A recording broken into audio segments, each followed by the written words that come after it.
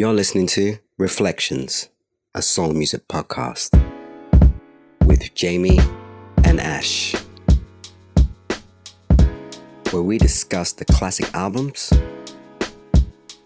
with the classic songs.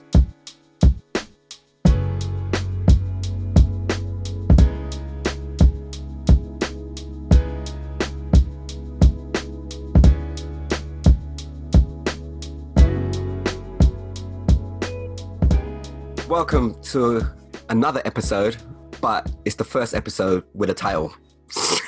So welcome to Reflections with Jamie and Ash, where we talk about the classic soul albums, and currently we're doing neo soul era, so mid-90s. Ash, how you feeling? Yeah, good. It was after the last episode, it allowed me to listen to this album that we're going to be talking about with new ears, and it actually gave me a different appreciation of it. So yeah, it's good. Yeah, me too. And we'll definitely get to that because, yeah, I definitely got a different appreciation. I think it's the format that we're applying to it. It's like makes you listen to it differently. Well, me, definitely. Okay, and the album we're doing is The Urban Hang Suite by Maxwell, considered by many to be the defining moment of the era, depending where you lie. You know, it's like I always see it like Bloods and Crips. It's like some people are just like D'Angelo, some people are like Maxwell, and then you get the other set that's like, nah, it's all about Erica. So, but some people would consider the Urban Hang Suite the moment. Ash, initial thoughts before I just reel off a whole bunch of boring facts about it. I don't think it's the moment, but I think it is a very big moment in terms of just solidifying what that scene was all about and showing that that scene not only had like amazing music, but also had sales potential, also had potential to grow the industry, make money, and build not just a sound, but a scene and a feeling and a movement that obviously at its core was for and about Black people and the Afro experience, but it surpassed that, and you know, it's music that has inspired and been enjoyed by all races, colours and creeds. Absolutely.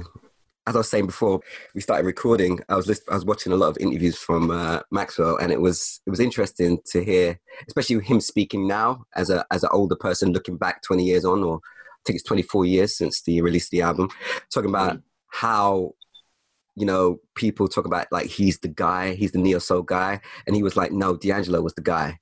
D'Angelo made it possible for me, and it was interesting because, like I say, I always feel like it's a Ken Ryu, Bloods and Crips type thing between those two. But Maxwell was just like, no, he's like, D'Angelo's the guy. Like, I was just the second guy. Like, D'Angelo's the dude. So that was interesting. Anyway, to those boring facts for folks that like boring facts. So, the album, The Hang Suite, recorded in 1994, but released in April 2nd, 96. So, he was sitting on it for 2 years. And he was saying in these interviews, he was like getting antsy because he had all the stuff ready to go, right? The record label, which is Columbia, part of Sony, they were just umming and ahhing, like, oh, we're not sure. And then obviously Brown Sugar came out in 95, and then they were like, okay, maybe this can work. Which, yeah, we thought that was the case, right? That's mad. That's crazy, mad. That's crazy. 2 years. Wow. 2 years, man. It was weird hearing him speak about it, and I was like, "Is he exaggerating?" But I like went back and checked the facts and the figures. Recorded in 94. Mad. In essence, he was shelved. Yeah, pretty much shelved because like you've recorded an album and the label hasn't. Because I doubt very much that any singles came or anything. Like a single was released and it flopped, so we didn't do anything. They just didn't do anything. That's mad. No, and the weird thing about it, hearing him talk about it, he said that. So basically, he was signed, but he had recorded the album, he had done a few sort of like industry gigs, you know, like tasters for the industry and stuff like that.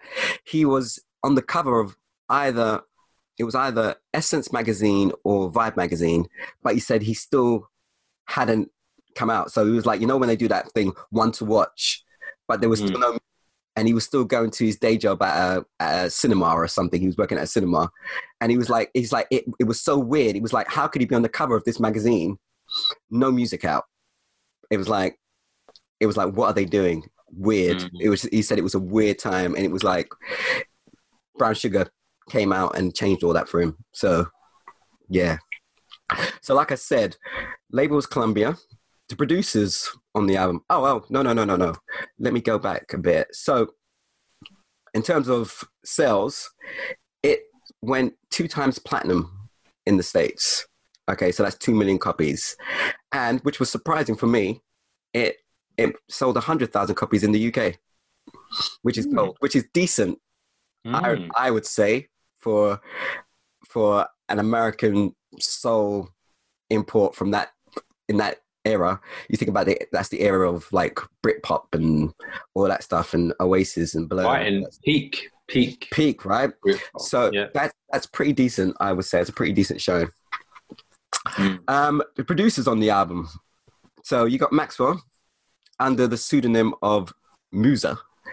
Do you remember having the album and looking through the credits and thinking, who the hell is this Musa person? Like, I can't say I did that. But that's interesting that he did that. Yeah. That's cool. Yeah, so that was Maxwell. And then the next person who was kind of like an executive producer is a guy called Peter Mokran. I'm probably destroying his name.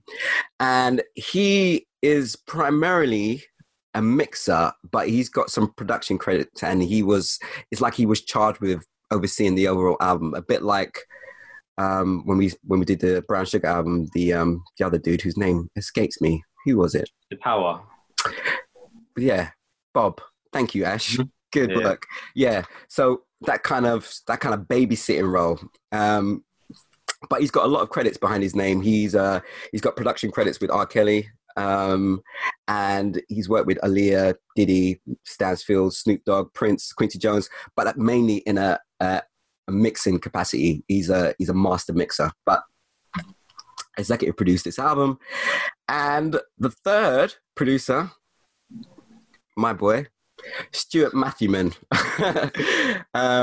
who is kind of responsible for the sound of Sade, I guess. Producer, but not only producer, guitarist and saxophonist. Did you know that, Ash? Did you know he played sax? I didn't, but that makes sense, right? Even more sense. It makes all the sense. Now I listen to all the sax lines on the album, and I'm just like, much. Yeah. Oh my God, that's him. Okay, cool. So let me see. Any more boring facts? No. Okay, cool. So let's get into it. Ash. So I discovered something, and I think the internet is lying to me. So because I'm going senile. All right. So I remember. How many singles do you reckon got released from this album? All right. I don't know. I'm gonna say 3. Right. Exactly. That's what I thought. Right. Is it 5? No. They reckon internet reckons it's 4. Okay. So the internet reckons it's 4. And let me tell you the 4. Well, you know the 3 because you're thinking Ascension, right? Mm-hmm. You're thinking something, and you're thinking Till the Cops Come Knocking. Yeah. Right. And I can see a 4th. Right, but the 4th you're thinking is not the 4th that the internet reckons. So what are you thinking for the 4th? Well, it's one of 2. I need to check the names. The W's is the obvious choice, but might not have been the choice. Okay. It might well have been. Hold on, let me pull this up.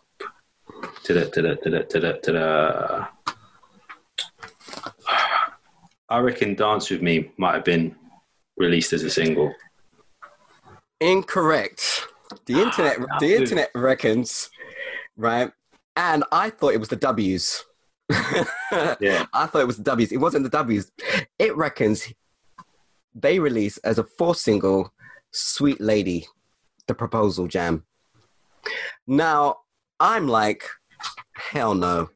You know why that doesn't make any sense to me? Because it's a quintessential album track for a start. Secondly, when I went on YouTube, I couldn't find any video for it. But there is videos for whatever. There's a video for whatever, wherever, the W. Yeah. There's a video for that, right? But that I couldn't find any release date for that. So, but I actually remember watching the W video. It's weird.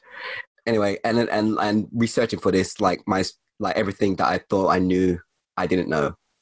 So maybe it was a double A side. Maybe something like that. Anyway, do you want to go in order of release? Or... Yeah, let's do that. Right. The internet reckons, again, I remember this so differently, but the internet reckons that the first release was Till the Cops Come Knocking. Whoa, exactly, Ash. And that's why I'm starting to think that it's a whole US-UK difference here, because that is not the first track that I heard or in my mind was released. I'm thinking it's going to be either Something or Ascension. They're the two that I remember long before.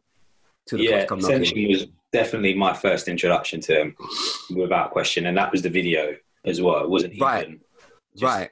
Hearing the album and getting caught up in that. Okay. That's wild. So what was the date on that then? Let's do it. It reckons May 15th, 1996. Okay. And what did I say? The album was released in April, right?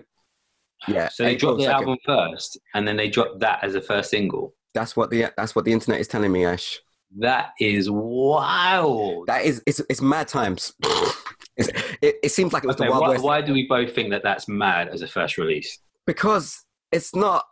It's a single. Definitely is a single, but it's not the one that if you wanna wow people and it's not the one you want to wow people with. Ascension is the one that you would open up with, or if you want to not open up with your Stone Cold hit, then open up with Something, which is again is a nice intro to him, and it's a nice summer. Anyway, we'll get into it, but you get. I would have chosen those.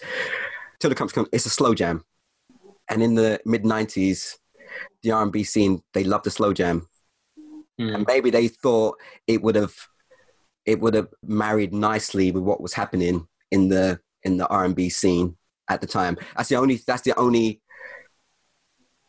thing that makes sense for me. I don't know, but anyway, it's a banger. It is a banger. Yeah. Right. Before we go into the track, so to try and justify it being the first single release, I would go along the lines of as much what you were saying about the R&B and the slow jams and stuff. Mm-hmm. Also, the impact D'Angelo had and the feel around him and the sound. I think if we go through the album, that song is probably the song that kind of is the most closely fitting to Brown Sugar and that album, with the way the guitar is, the way it's really kind of stripped back. It's quite low, it's quite dark. A lot of this album as a whole is really warm. The bass lines are really warm, and it's full. It's not as raw and as hard as parts of Brown Sugar are. So yeah, I reckon some smart person in the label thought, yeah, let's do the one that's closest to the one that everyone's gushing over. Right, because again, Ascension, even though it's the obvious choice, is a step away from everything on Brown Sugar. It's a different type of soul vibe. Totally. So yeah, I think someone was trying to be smart. It wasn't smart, but it doesn't matter because it works. We're here now 20 odd years on and we're still talking about the album. So exactly, however they worked it. But yes, it is a ridiculous song. It's so good. Written by Maxwell himself, clearly, and his longtime writing partner and producing partner, a childhood friend called Hod David. Never heard of this man. but apparently, and watching interviews and videos, he's been there since day one. He's written like a lot of the tracks that we know and love. He's been on it. Hod David. Awesome. No, that's nice. So it is nice. And produced by Maxwell himself and the Peter Mokran guy. Okay, so written by Maxwell and Hod David, produced by Maxwell and Mokran. And it's a stone cold banger. And easily, because I love a slow jam, easily my favorite track on the album. And it's the one track that I come back and listen to most from this album on a regular basis. I don't know what that says about me, but or my life. But yeah, I love it. I love the groove of it. I even love which I come to now recognize as cheesy lyrics. I even love the cheesy lyrics. But the musicianship on it as well, just the production of it is it's just so correct and right for me. From, like I said, the bass line, the way the guitars work, it's just correct. BV's correct. It's how I like my slow jams.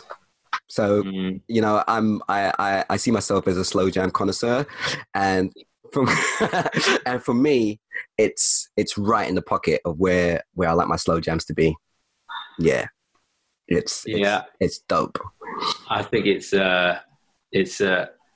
given the way that R&B music had taken, you know, songs like that, you know, Jodeci and Mr. Kelly and, you know, Wayne Marshall, like all of that stuff. They taken it somewhere else. I know you have to rep the UK, but Wayne Marshall, man, don't do it. You still got that one song. And that one song exemplifies what I'm talking about with how that they talked about sex in slow jams in those songs. Man, I'm actually an undercover fan.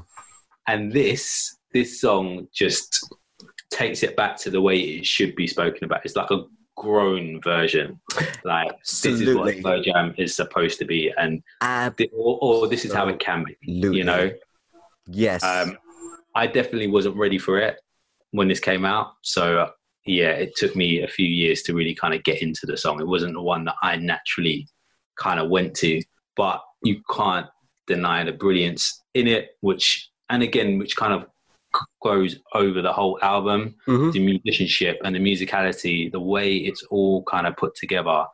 Some of his runs on it as well are just incredible. Like, it just really shows off how good a vocalist he is, and the way he works the track with his voice, and the way that the groove just kind of keeps on going, and they kind of drop it down a bit, and then they pick it back up, and then they slow it down a bit, and they pick it back up again. Like, yeah, it is. Yeah, so good. Let me ask you a quick question. So when you say at the time you weren't ready for it, was that because the age you were, or what were your tastes at the time, or? No, that's an age thing. Just like being like 15, 16. Yeah, of course. You are more thinking about the Jodeci stuff, like, as opposed to that. It's a more grown sound. Definitely. And yeah, you need to be in relationships to really enjoy it and really appreciate it. Yeah, no, I make you right. And probably this is like showing like our differences in age here, because obviously you would have been, what you said, 15, 16 at the time. 15, that makes me about 19 at the time. I'm right. I'm thinking like I'm right. What he's talking about, I'm thinking I'm right there. I'm probably in my first relationship at the time, my first real relationship. I'm thinking, Maxwell, I know what you're talking about right there. That's where my head's at. I'm like, I've moved on from all this Jodeci stuff. I'm like, I'm talking about man love now. Not man love. That sounded weird. That's getting edited. So, but it makes it grown. It is grown, you know, proper. Yeah, it's just a quick aside. Watching some of those interviews with him, he harkens back and he uses Marvin Gaye as a regular, consistent example. Talking about wanting to do things in a grown-up manner, or wants to be, wants to have a certain sort of quality and a certain maturity to his music, and he just always talks about Marvin Gaye, this, Marvin Gaye, that. Yeah, when we were talking about the D'Angelo album in the last episode, and we talked about how it was very much 95, 96 and stuff. This album isn't that. This album is a kind of a throwback to the 70s, late 70s, mid 70s sounds. And, the Marvin Gaye comparison and inspiration, again, makes perfect sense. This is the next Marvin Gaye album, really. If Marvin Gaye was still around in the 90s, this is the album that you would have wanted from him. This would have been after 10 years of not doing anything since... why is this so good at my head? What's his big Sexual Healing? After not doing anything after Sexual Healing, he comes back with this masterpiece of an album, 10-15. This would have been it, like, perfectly. So good. Yeah. And here's a tying nicely into that. So on this album, he also had one of the collaborators that collaborated on Marvin Gaye's album, I Want You. So that album, which is like a classic. So Leon Ware, who's a longtime writer, he collaborated on a few tracks, and also I can't find the gentleman's name right now, but also one of Marvin Gaye's guitarists who also worked on that album was also all over this album as well. So that's how it makes sense, right? You've got Stuart Matthewman, who's working with Sade. You've got that Sade sound running through the album as a theme, and then you get those Marvin Gaye vibes, and it makes sense because he's got Leon Ware on there, sort of like writing some tunes and sort of getting involved. It makes a lot of sense. And Ash, no, let's do it. Let's do it at the end. Let's go through the singles and then we'll talk about the album as a whole later. Yeah. So that was Till the Cops Come Knocking. So the second release, which is probably to our UK, to us UK based people, I reckon it was the first release over here. I reckon, and that would be Ascension. I don't think the record company said over here. They would have been like, no, Ascension's the one to go for. That's why I reckon that's how I think anyway. So according to internet, second release, Ascension, Don't Ever Wonder. And it's no surprise that it's his biggest hit. Biggest hit from the album, not his biggest hit. Released July 30th, 96. Written by Maxwell, of course, but another gentleman who I've never heard of called Ital Shore. And his only sort of like major credit that I recognize is he's credited with co-writing Smooth for Santana, Rob Thomas. Mm-hmm. He's a co-writer on that, but that's the only sort of like major credit he's got. But he co-wrote that with Maxwell and produced by Maxwell alone, that one, which is... What a credit to have.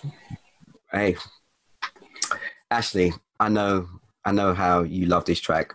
And before you go into how much you love it, let me just tell you. So the chart positions, I didn't have the chart positions for Till the Cops Come Knocking. That's not me. That's not an oversight. I just couldn't find them anywhere. But for this, I've got...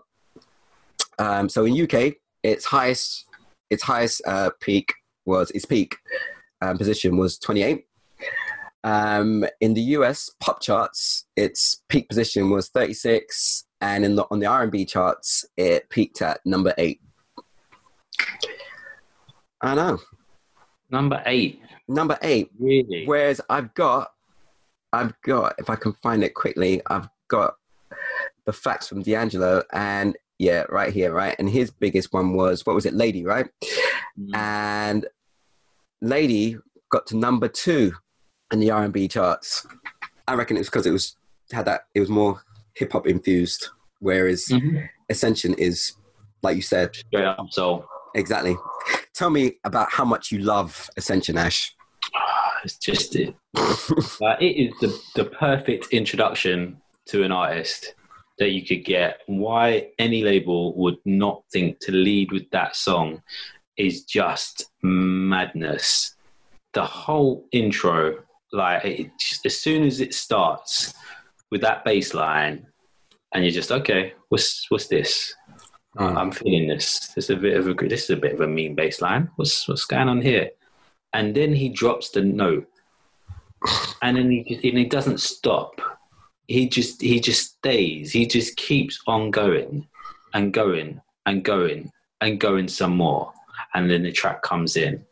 Like, what better introduction to an artist that you've never heard of before? A sound that hasn't been played or used for years. And this new artist is bringing this back to you in his own package with this amazing, incredible falsetto. And you're just like, what is this all about? And you're in. You are in. If you are, or you've switched off. Do you know what I mean? You know what? Yeah, no, I'm not into this. But I gotta say, I used to do talent shows, and the amount of times people would try and sing that. Try and sing it, and a couple pulled it off, but everyone has done it in their car, in their shower, they've tried to hold the note, they've sung along with him.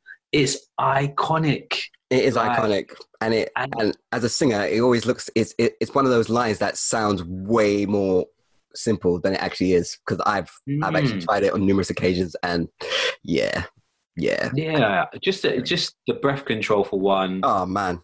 Yep. But then to hold the note, to not waver off and to dip in the way he does. Oh man, the vocal control he shows delivering that. And again, it might have been a comfortable place for him, but I don't think singing in falsetto is a comfortable place for most male vocalists. No. It's not where I prefer to sing. No. I don't really know many who prefer to sing up. They might sound better. They might like the sound of their voice singing up there, but actually singing up there isn't easy. It's not straightforward at all.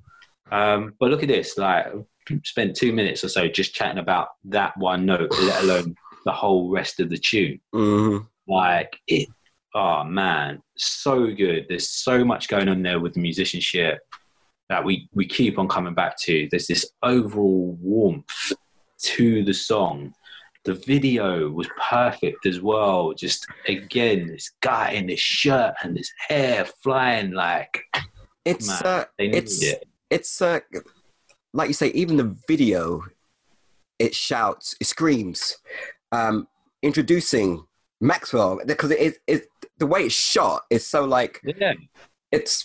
it looks like, to me, watching it again, it looks like some kind of fashion advert, because he looks like a model, right? Yeah. He's obviously got models in the video, and it just looks like, next thing you're going to hear, you're going to be like, oh, something for men or whatever, like some fragrance or something, because it looks like that, and it screams. I can imagine when people saw the video, it was just like, what the hell am I watching? Who is that? And what is this? I reckon, because for me, even though Stuart Mattheman hasn't produced this, he's playing all over it. This particular track, it's the most Sade sounding track on the album. I think it just, and for us UK people, I mean, she's probably bigger in the States now than she is in the UK, but she's pretty big still then in the mid 90s. That would have been like, wow, we recognize this is the kind of soul that we like over here, you know what I mean? Because I think for me, a lot of it was familiarity. It didn't sound American in that way, because even though it had that quality, it didn't shout like this is a what am I trying to say here? it had UK sensibilities. That type of soul. I think it's the way the groove was, the way the bass line is, and stuff. So different from what D'Angelo was doing, and it's funny hearing Maxwell talk about it, because he says he always felt like, not a fraud. He didn't use the word fraud, but he always felt like in the States they wouldn't think he used the word black enough, because he was coming from left field, because he said he's half Haitian, half Puerto Rican, and he was saying, like, coming from the Caribbean, he didn't have sort of like the backstory like a D'Angelo, where he's like grew up in the church and he's doing this, you know, his dad was a minister or whatever, and he's doing this sort of like proper soul. He's got the whole backstory. He says, well, whereas I am doing sort of like, it's soul, but it's kind of not what you expect, or what those other type of people are doing.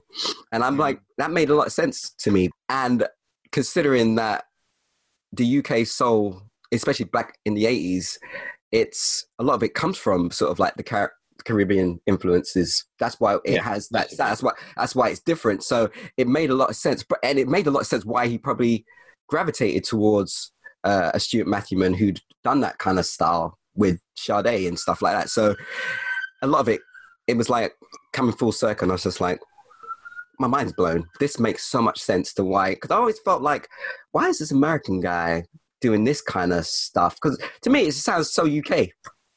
To me, the whole, well, this album, the rest of his stuff, I think is more traditional, sort of like soul, American soul. But this album definitely is always screamed UK, and this song epitomizes that for me. I love it. Not probably as much as everybody else, but it's still quality. And just for the reasons that you mentioned, you know, it sounds like a band playing, which again, talking about, that's how D'Angelo music sounded. This is what Maxwell music it sounds like. It sounds like it's a real band, real instruments. And yet again, even though we've had D'Angelo already, you're still in '96. You're still like, man, that is something. This sounds like real proper quality music. I mean, it's a tune as well that you could put on in a bar at the start of a night and just be cool and chilling and setting a vibe. Yep. But in exactly the same respect, because of the history and the iconicness of the song, you can put it on in the middle of a jam and have a whole sing-along crowd just going with that chorus and just singing along to it, and it being a vibe and being amazing and just working. It's that powerful a song, and that, iconic is the best word for it, because, you know, it stands apart from so much else. Like I don't think, if I really think about the neo soul movement as a whole, like, this song kind of backs up some of what you were saying at the start about it being the moment in neo soul. Like, I don't think it's the moment, but a song like Ascension is a reason why they call it a moment, because it really just blows up that whole live sound, quality of vocals, quality of music. This is what this soul music thing is all about. Like, and I feel like it's the song, like every artist, I think, especially in this era, they have a song that is their calling card. And I think Ascension is his more than, and he's obviously up to now, I think he's on his 4th or 5th album, whatever. He's got a lot of great tracks, but I think Ascension is the one you think of now when you think of Maxwell. Guaranteed crowd sing along whenever you go to his show. When I saw him live, that was the one. You know, he just lets the crowd do it, and it is iconic. Cool. Anything else to say on that one, Ash? No, just the fact that I love that on the live album, the MTV live album, he actually just completely switches it up, gives it a whole new groove, gives it a whole new meaning, lightens it up, makes it even like happier and upbeat. And for someone to do that with their signature track and get away with it and pull it off and make it sound like it even, make it sound like a whole new song. Like, again, it's testament to his songwriting ability. It just means it's a great song, whichever way you shape up those chords and stuff, and arrange it. But also, like, he don't care. No, he doesn't care. Like, he's just a bad man, like, in his own way. Sorry, like, but yeah, I know what you mean. Like, you know what? I know you want it like that. I know you want to hear that bass line, but I'm going to give you something completely different, and you're still going to feel it. And you know what? You do feel it. Yeah, like, he does the same. I think on that live album, if I remember rightly, he does the same Until the Cops Come Knocking. He sings a different lead melody. It's not the melody from the recorded album. And I think that's a theme with him moving forward. Hence why the second album, Embryo, was so different from this one, because he's like, I'm not doing the same. I'm not like, he's a proper writer, and he just always wants to grow. He's always about growth and finding that new thing, or that new melody, or that new sound, or I'm into this. And he's got like eclectic tastes. So, because anyone, I mean, he's obviously a fan of Kate Bush, right? So his tastes are eclectic. So he's not going to do the same thing all the time, and he is going to get easily bored with the same sound. I mean, he's never done another album that sounds like Hang Sweet, has he? Not really. No, that's the only one. Something Ash, third release from this album, and The Boring Facts.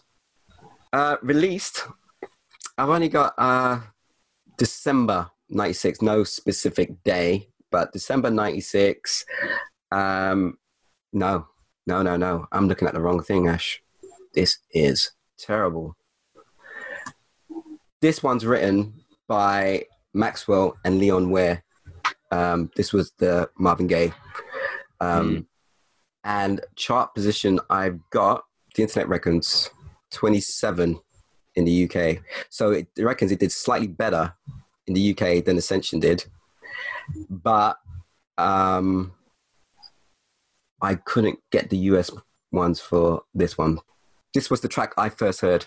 This is the one that introduced me to Maxwell. I was having a driving lesson, actually.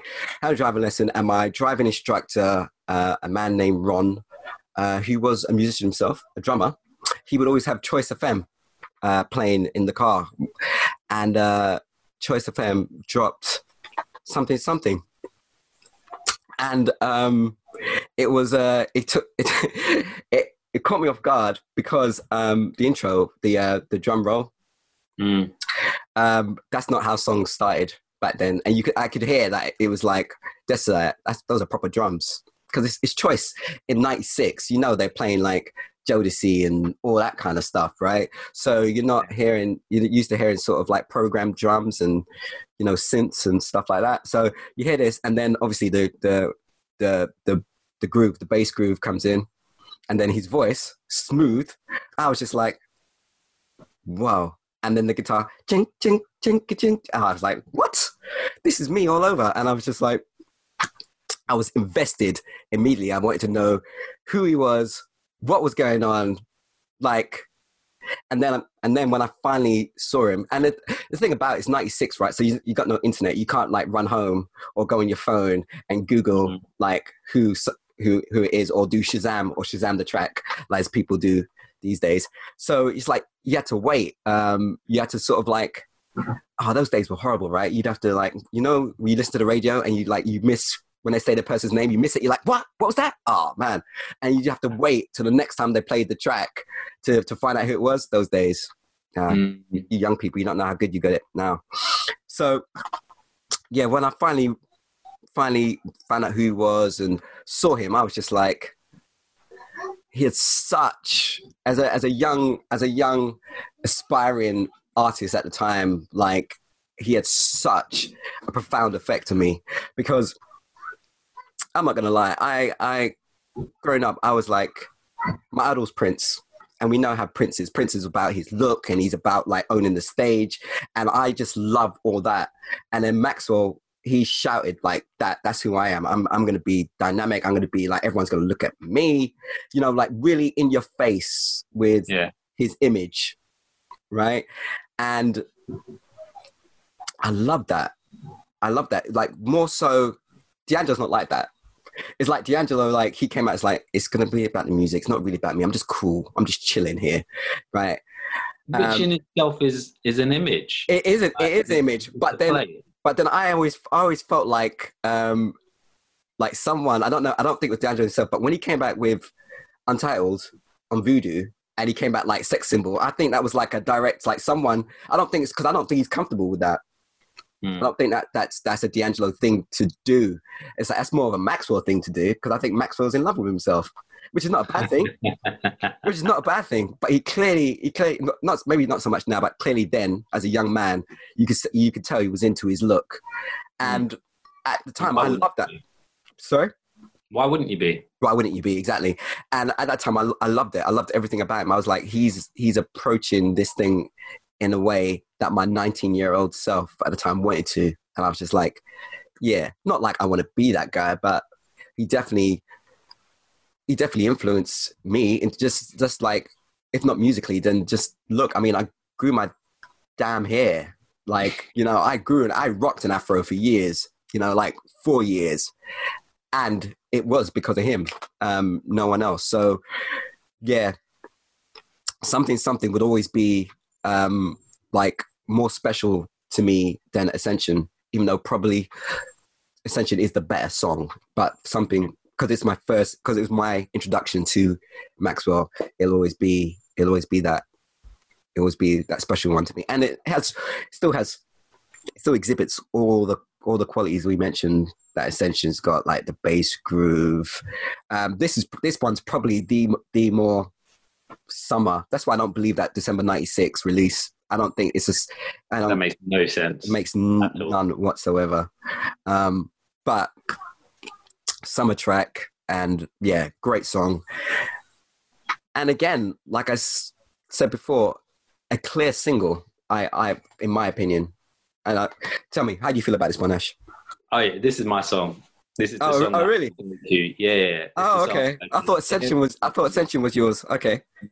Ascension is amazing. Yeah, it is. Amazing, but something is more me. It's it's the guy seeing the girl. That song. It's the guy seeing the girl song. You know, I see you. I want to know you. I want to get to know you. Come over here. Talk to me. Let's just chill. Yeah. It is that age-old story, which is why it's a great single, because it's something that people can relate to, and girls would like to be looked at in that way, and guys, you know, feel that way. It's something that I always used to play in the DJ sets, because it just sets the tone. It's just nice. It gets grooving.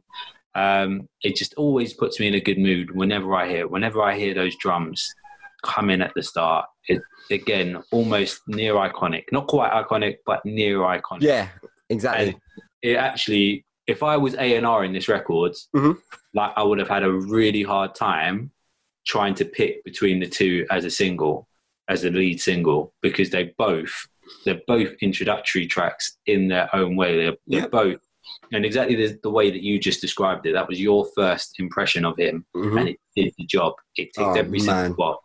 Absolutely. It brought you into him. And, you know, in the same way that the bass line does it with Ascension, it's actually those drums that do it with something. It grabs you straight away. And his vocal ad-libs at the start aren't as iconic as Ascension, but there's something about it that makes you want to keep on listening and delve more into his voice and find out, right, what is he going to sound like at the end chorus? How is he?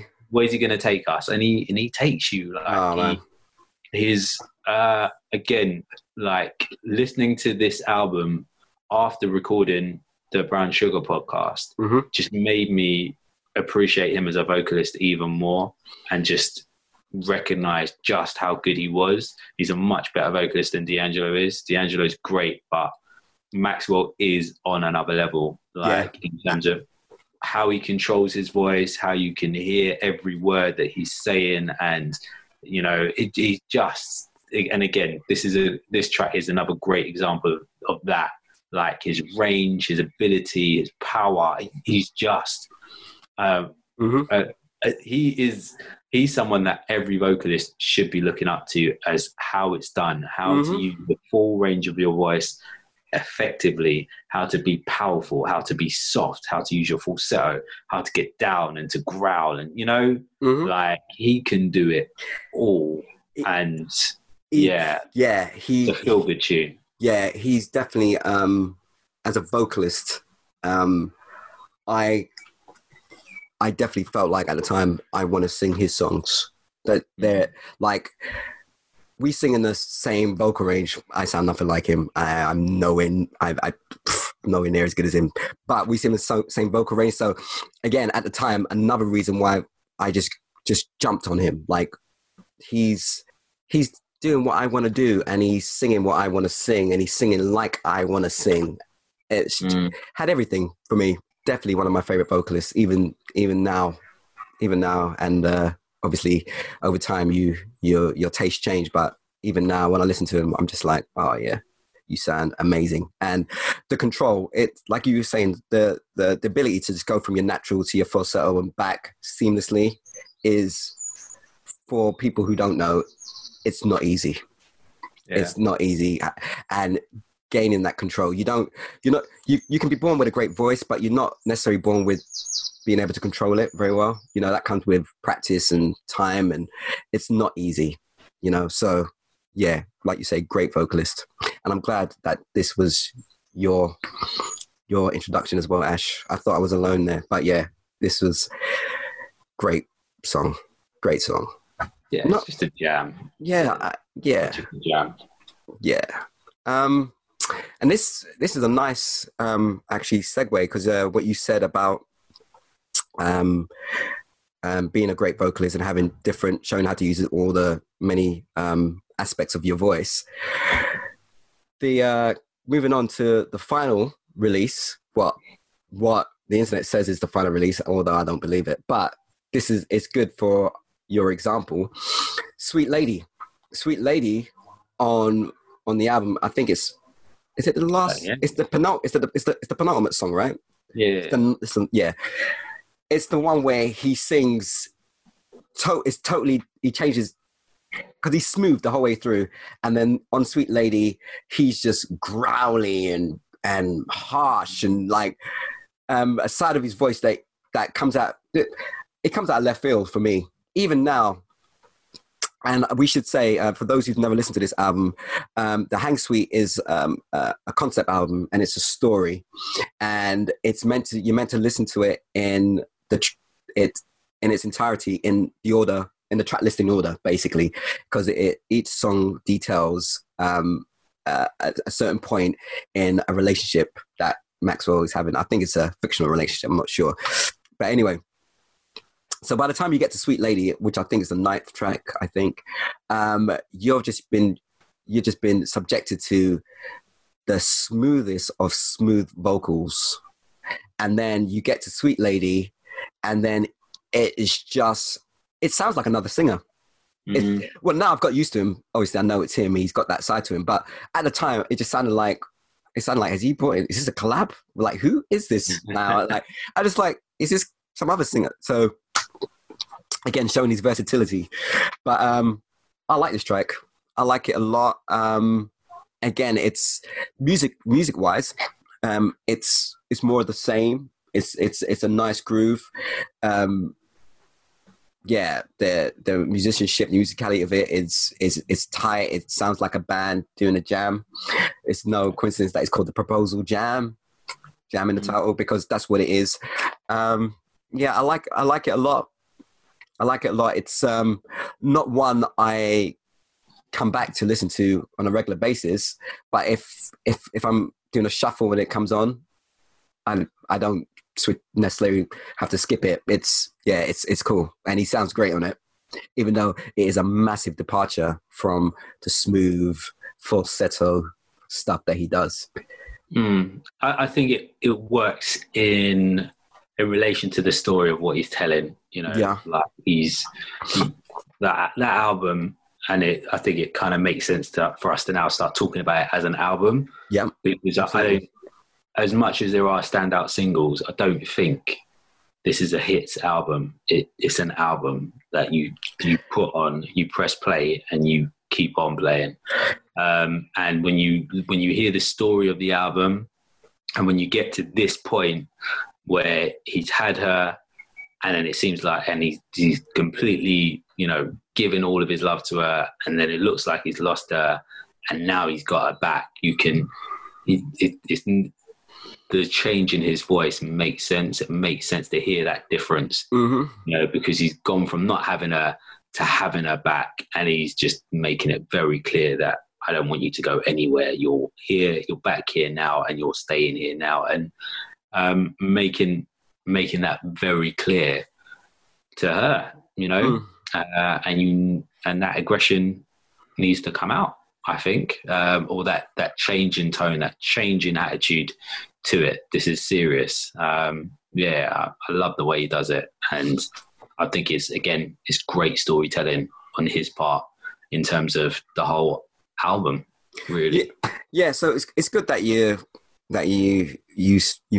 segued onto that, because the album as a whole, I decided last night that and I need to apologize because I keep going back, because we did D'Angelo recently, and I always feel like these two albums are inextricably linked. Like, so I keep making a comparison, and I think where I sit now with this, I actually think that, and I can't believe I'm saying this, I actually think I prefer, as an album of songs, I prefer Brown Sugar as an album of songs, because apart from maybe two, and that's gone down to like one now, there's only one skippable track on Brown Sugar, right? Yeah. I can just listen to that all the way through, and it's great. Whereas this one, no, as an album of just songs, there's a few skippable ones on there. Mm-hmm. So after you've listened to it in its entirety, and you've got the whole story, which you'll probably only do once or twice, once you're in that mode, you're just like you say, great storytelling, like amazing storytelling, and you're like, wow, he wrote this when he was how old? So it's amazing piece of work, like amazing piece of art in that way.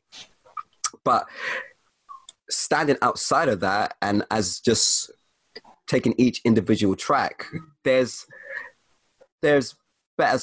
I feel like there are better songs on Brown Sugar, like more complete songs. I would say there are a lot of tracks that I would describe as like just fillers on Hang Sweet, but they're meant to be because they're conveying an idea, like Dance With Me and stuff. That's not like a fully fledged song as such. It's just like is detailing a part in the relationship. So on that side, I would say I prefer Brown Sugar as an album. However, what I think that Hang Sweet does better than Brown Sugar, which is probably why I come back to it more often, is that I feel like he has the single tracks, the tracks that are meant to be the outstanding ones, are better.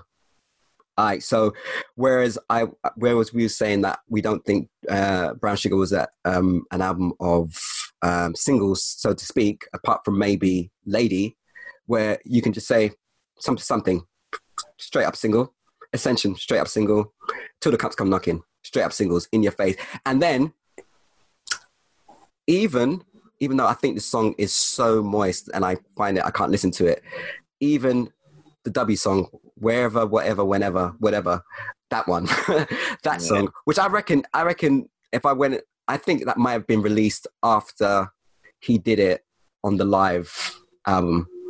And that's why it got a video, because that song's got a video. So I reckon that's what I'll have to do more research into that. Well, the time when videos were really important as well, a lot more important than they are now. Yeah. Given that you couldn't just look up and see an artist. Exactly. You had to have the magazine or the video. They needed that coverage. Right. So they wouldn't have just made one just like for no reason if it wasn't going to be like a single of some sort. So I just feel like Hank Sweet has the better the songs that make me, and this is all from my personal perspective, okay? I'm not saying this is how it is, this is how I feel, that it makes me come back to it more often than a Brown Sugar, if that makes sense. Basically what I'm saying is Brown Sugar, the more complete album in terms of songs, but Hank Sweet's the one I come back to listen to more often because it's got those singular tracks that you just have to listen to, like more stronger singles. Not that singles are the be all and end all, but that's how I feel. However, it's still a great album in terms of a concept album. And if you're a person who likes your albums like that, like a Songs in the Key of Life or What's Going On, those sort of like classic concept albums, this one sits nicely in that as well because it is a great concept album. Yeah. You know, when you listen to it with those ears, it's mind blowing because it is a story and it does draw you in. It's really effective at doing what it's supposed to do. Ash. Yeah, I agree with a lot of what you're saying there. I think that, yeah, this does have better singles. I think it's really hard to listen to certain tracks without listening to the album as a whole. I think, yeah, like when you press play, you should be able to move through all of these songs without too much struggle and kind of enjoy it as a story. When again, if a song just comes up on shuffle, it's easier to skip through some of these songs without kind of taking it in. Whereas if we are comparing to Brown Sugar, certain songs you need context, don't you? You need context for certain songs. Yeah, they're Brown Sugar. They're just good songs, and they all fit into that body of work as an album. Even though there's not one line holding them all together, he's actually holding them all together, and they're just good songs. And I think really only Me and Those Dreaming Eyes of Mine compare to any of the kind of the hit singles on the Maxwell album in terms of like real quality, real standout songs. So, yeah, that's a very fair statement to make. I think there's a better, I wouldn't say musicianship, but the musicianship is very high, just as high, if not slightly higher. But I just think it's about the song itself. They're just such good songs. And he's packaged better than D'Angelo is. Like, at that moment in time, and even now to a certain extent, he's still a better packaged artist than D'Angelo is. It's just he's more aesthetic. He's easier. It's an easy package to sell. Yeah. And it works. But I just listening to this as an album, I love the groove that just kind of filters its way all the way through, and it's only really I had it in my head a minute ago. Whenever, wherever, whatever. that slightly goes off in its sound. There's not really any groove on that song. It's just very pretty and very beautiful. And a song that should be on anyone's mixtape or mix CD or whatever playlist, to say that I love you to someone. It's a wonderful song, and it just works really well. But yeah, I think that if I'm thinking about the best of the rest, I think that's my best of the rest. That song there, and that is the right answer. That is even though I really like Dance With You as well. Yeah, I like the groove on it. I like the way he's talking on it. Yeah, it's a big tune. Yeah, I would say best of the rest would be, even though I do say it is moist, and it is moist, but the whenever, whatever, I don't know what order it is, but yeah, that one is a great track. And I think what you said about it is probably why I sort of mug it off a bit, is because it's not a left field song, but it kind of does sit outside of the rest of the of the The album. rest of the album. Yeah, it does. You're right. You're absolutely right. It's got a completely different production quality to it. Mm-hmm. It's not like the high quality musicianship is there, the high quality vocal is there, the quality songwriting is there. It's just got this different. It's a lot cleaner. It's a lot. Yeah, it's almost like that famous producer who does all the pop stuff, David Foster, like one of those guys who produced for a Celine Dion or Whitney Houston or Mariah, that type of producer, because it's got that kind of vibe to it. It's got that kind of, like, I could easily hear a female vocalist of that style singing that tune, you know. Yeah. And it is a great song. And I'd be lying if I said that at the time I didn't rinse it. It got rinsed for a long time, and then I decided that it's too moist. I can't listen to that anymore. Yeah, and that's where I am now. At my age, I'm at 42. I'm just like, I can't listen to that song anymore. It's just too moist. Definitely third single. Ascension first single. Till the Cops Come Knocking second. Whenever, wherever, whatever, and then something gets your fourth single. Is that how you do it? Is that your order? That's how I would drop it. Is that how you would have dropped it? Yeah. Like. Say it again. Say the order again. One more time. Ascension. Yep. Till the Cops Come Knocking. Yep. Wherever, whenever, whatever, and then something to put them back in. That is. Those should have been the 4 singles. Yeah, definitely. That order. Ascension definitely first. What did you say? Till the Cops Come Knocking. Yeah, I think you can't fall in love with the girl straight away. I think you gotta have the girl first, then you fall in love with her. See, you can be that pretty. Do you know? I'm just worried about doing 2 slow songs together, like back to back. But in the 90s, you could do that. It would have been fine. It would have been fine. Yeah. So, yeah. No, that's fine. Oh, yeah. I can dig it. But you're right though. That the W song is definitely a single, and I don't know. It obviously became a single at a later date, but I don't know why it wasn't a single at the time. It probably would have actually garnered him more success on the pop side than you know, definitely. Like, so someone in the record company missed a trick there. Like, I don't know what was going on, but yeah, that would have definitely, a bit like how after he did the Kate Bush track, how that brought him a whole new set of fans. Like after the live, it was like, wow, what is this? And what is he singing? It's a Kate Bush song. Like, oh, and he's doing it like mad justice. Like, but we might have to do a podcast on. We might have to do an episode on the live album. We might have to do like as an aside, like a shorter one, because it.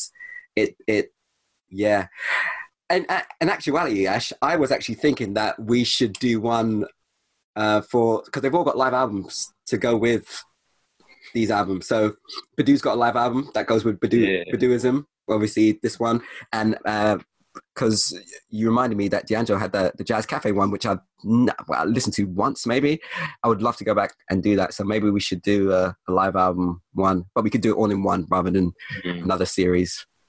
But anyway, I think we're near the end. What I would just say to the listeners out there that, again, this is another great piece of work from that era. And considering it was the second installment in the whole Neo Soul story, it did a great job of taking it a step further. If we would have gotten, say, I don't know, I don't want to diss anyone. I use Eric Benet, but if we would have gotten like an Eric Benet, I think Eric Benet is a great vocalist and has got some bangers as well. So I do like him. But I'll use an example. If we would have had an Eric Benet album after D'Angelo, it might not have done the job of elevating. Or if we would have had like maybe, I don't know, NDRE or something. But what we needed was an Urban Hang Suite after Brown Sugar, because it just took it that next step. It took it to another level. Do you know what I mean? I mean, everyone will have their preferences, and someone might say I'm chatting shit, and it's like Brown Sugar shits all over Hang Suite, whatever. But I'm just saying, in my opinion, I think it takes the whole Neo Soul thing to a new level, and I think if D'Angelo started it, then I would say Maxwell gave it gave it momentum, and I think he was the one that probably, his success was probably the one that made all the record companies say, we need to have one of these artists on our label. We need to have, so then, because then every label started getting one, and that's why you have your Eric Benets, your India Aries, your my gosh, there are so many. I've got all the albums somewhere, but there, Rahsaan Patterson's and all those artists. I feel like D'Angelo, but Maxwell more showed the world that, hey, people want this neo soul stuff. They want this, and they want it badly. I would love to hear people's impressions and their feedbacks on it, because it might be totally different, especially if you never. It'd be interesting for people who are new to this stuff and hearing their take on it. They might just like, it'd be interesting. Ash, how do you feel? I feel like it along with Brown Sugar helps set the range for all artists looking to move into this genre. It sets the boundaries. Okay, so you've got the more hip hoppy modern sounds of Brown Sugar, and then you have the more throwback 70s sounds of Maxwell and Hang Sweet. You can go anywhere in between this. Just make sure the quality of musicianship is high, make sure the quality of your vocals is high, and make sure the soul is there, and you're good to go. We've given you the guides. Yeah. Go do it. And in essence, that's what happened. That's a good way of putting it, actually. Yeah. Yeah. And if you're thinking of not quite kind of passing the baton on, because obviously D'Angelo wasn't finished, but in terms of the neo soul movement, it's almost like you're having Michael Johnson running the second leg of the 4x100, like someone who can hit that bend, who's not just, because normally the second leg, they're not too strong. They're just keep it moving. You have someone fast at the start, someone pretty fast at the second, but it's like having someone who's actually, I'm going to take us even further, so we're even clearer of everyone else. So the third leg don't actually have to do anything. Like, cool. And in essence, that's what it did. It set it all up for everyone else to go and do what they do. And it means that and Eric Benet, even though he doesn't have iconic albums, his albums still did really well. Yeah. Because of the platform. Absolutely. Of what this set up. He might be worth it. I think he's worth looking at, to be honest. But hey, I love. It'll probably be, anyway, we have a chat. Probably the second album. I like the first two. Any of the first two worth doing. But do you know what I mean? Like, so yeah, I think both albums just give the movement fantastic foundations to grow, which it did. And I think everyone has to give thanks for it. But yeah, an iconic album. Not for me, not the moment of the movement, but definitely an amazing. Yeah, it's a piece of art. It's not just great music; it's a piece of art. It's fantastic. I feel you're right. It's not the moment. I think the moment is either to me the correct answer is somewhere in between Maxwell, Urban Hang Suite, and the next one we're going to do, which is Baduizm.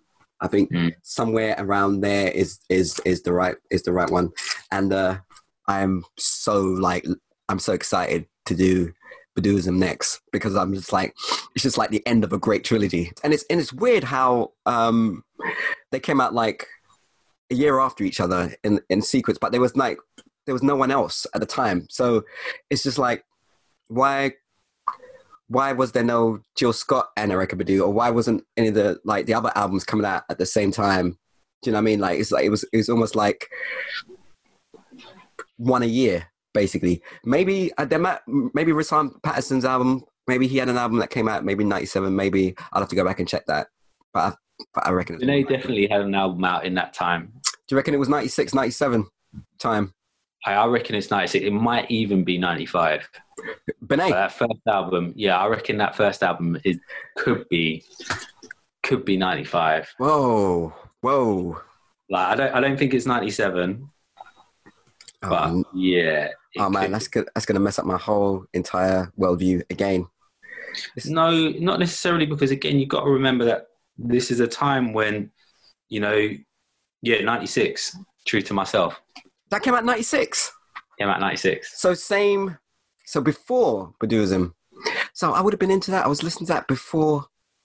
But you might not have been, because it's not like unless you were in the record. True. Again, all right. So for one, if they didn't have a UK release, you wouldn't necessarily know about it in the chart in the shop. So if you were going into the shop to see what the new releases were that week, it might not have been up in the wall. It might have been an import. So you've only heard it through the radio. See, I remember.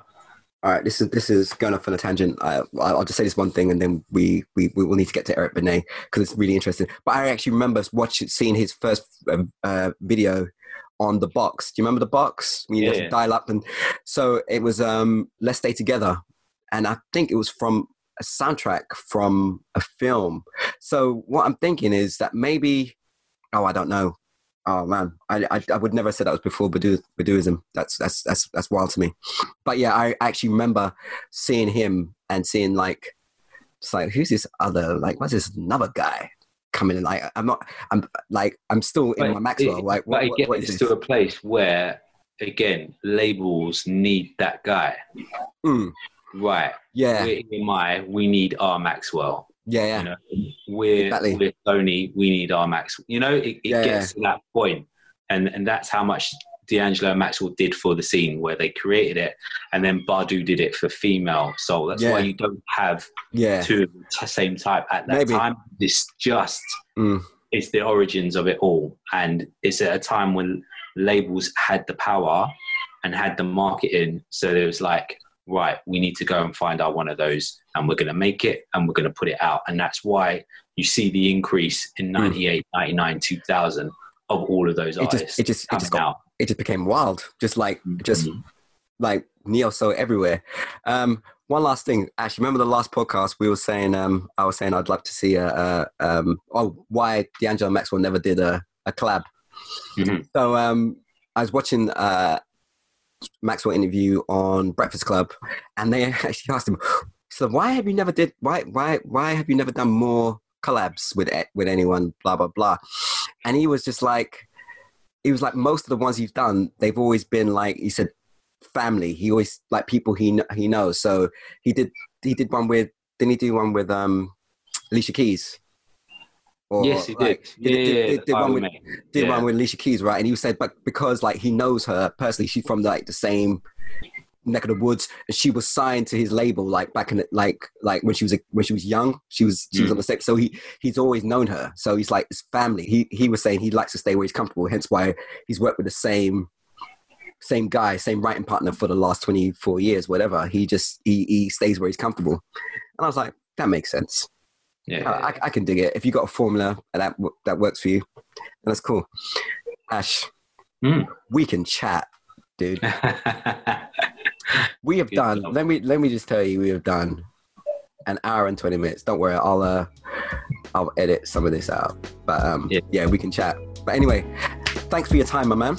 No, thank you. It's been another great one. I really enjoyed it. I enjoyed them all. Go listen to it, people. Please do. See you next time.